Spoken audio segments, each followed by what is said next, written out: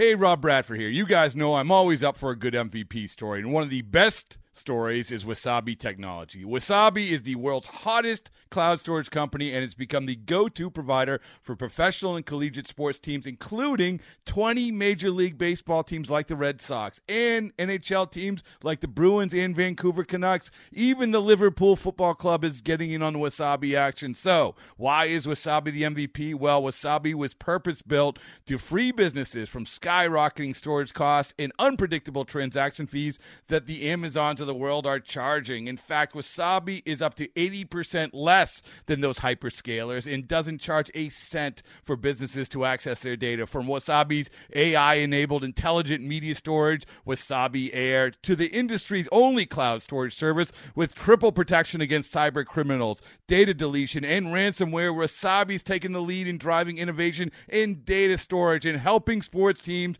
to unleash the power of their data. Wasabi, another Boston-based championship team.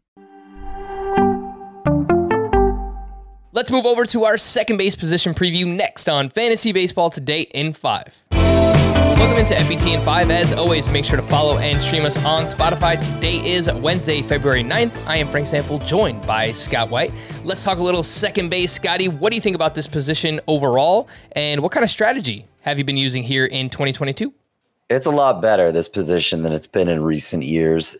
It's no longer the weakest infield position. In fact, it may be actually the second strongest, but that's partly because it shares so many players with the strongest infield position, shortstop. So many dual-eligible guys, from Trey Turner to Marcus Semien, Javier Baez is dual-eligible, Jorge Polanco, Jazz Chisholm, Chris Taylor, Brendan Rodgers, and then you got some outfield-eligible guys like Ketel Marte at the position as well. So, you could fake yourself out into thinking it just goes on forever.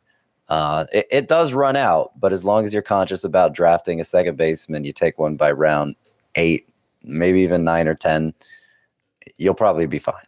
By ADP, 16 of the first 20 second basemen being drafted have multi-position eligibility. So I think it's a really good point that you bring up there, Scott. Let's take a look at the top 5 in ADP at second base. In round 1, Trey Turner at ADP 2. In round 2, Ozzie Albies goes off the board at pick 21. Round 3, we see Marcus Semien at 28.7 and Whit Merrifield at 33.3. And then a 30 pick drop down in round 6, we see Jose Altuve going at pick 66.7. Scott, Trey Turner has both second and shortstop eligibility, starting to hit for more power in his older age. He's not really old, but I'll just say that anyway. Still lots of speed, a lot of batting average. What do you think about drafting Trey Turner inside of the top 2 or 3 picks this upcoming season? So I have him 4th. I'm a little behind the consensus, I guess. Early on, we were seeing him go first in a lot of leagues, which I think, passing up Fernando Tatis at that first spot is just a mistake, I think, even with the concerns about his shoulder. But Trey Turner, of course, is a legit first rounder. He's one of the best steal sources in baseball, and it's nice to get a good chunk of that early in drafts, particularly if it's a 5x5 league. I think he's very safe for batting average as well. One of the best sources of that you could draft early.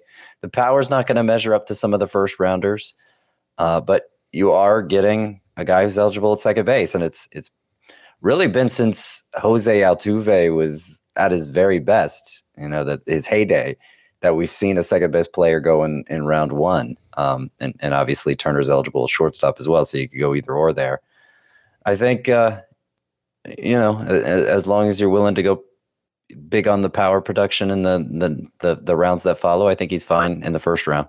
Sleepers, breakouts, and busts like we do for every other position. Who are you looking at as a sleeper here at second base? Well, I'm going really deep with my sleeper. It's just the way the position stacks up for me. Nolan Gorman, Cardinals prospect, who appeared to master AAA late in the year. He's only 21. He's moved very fast through the system.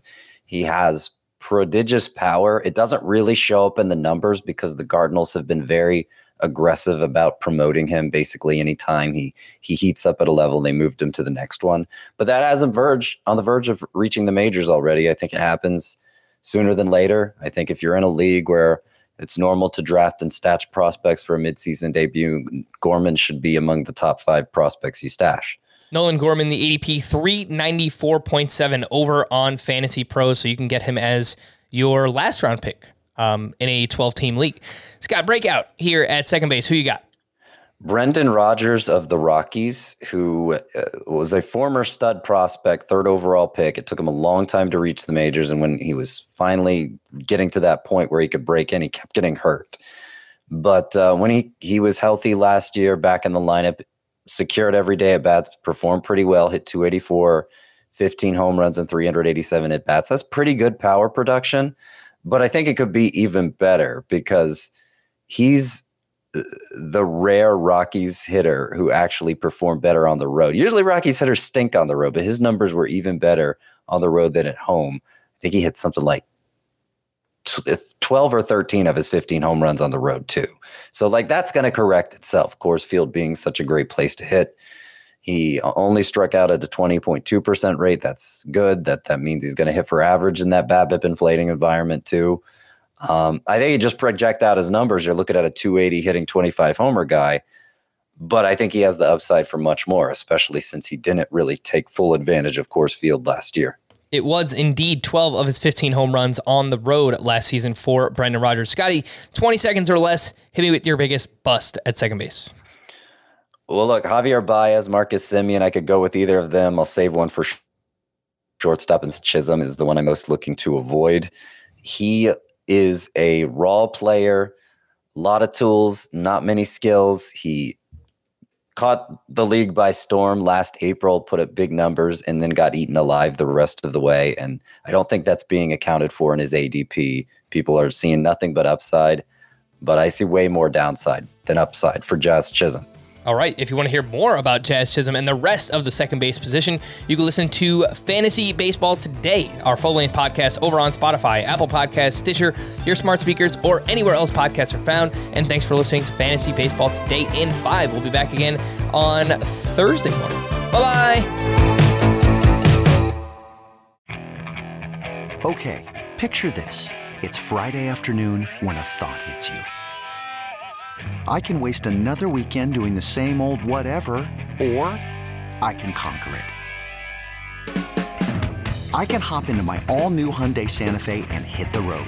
Any road. The steeper, the better. Because my all-new Santa Fe is available with H-Track all-wheel drive, so I can hit the trail without a worry in the world. Heck, with 3 rows and best-in-class rear cargo space, I can pack the whole family in with all our gear. We've got available dual wireless charging for our phones, so we'll never lose touch with civilization, and we won't lose touch with the primordial power of Mother Earth.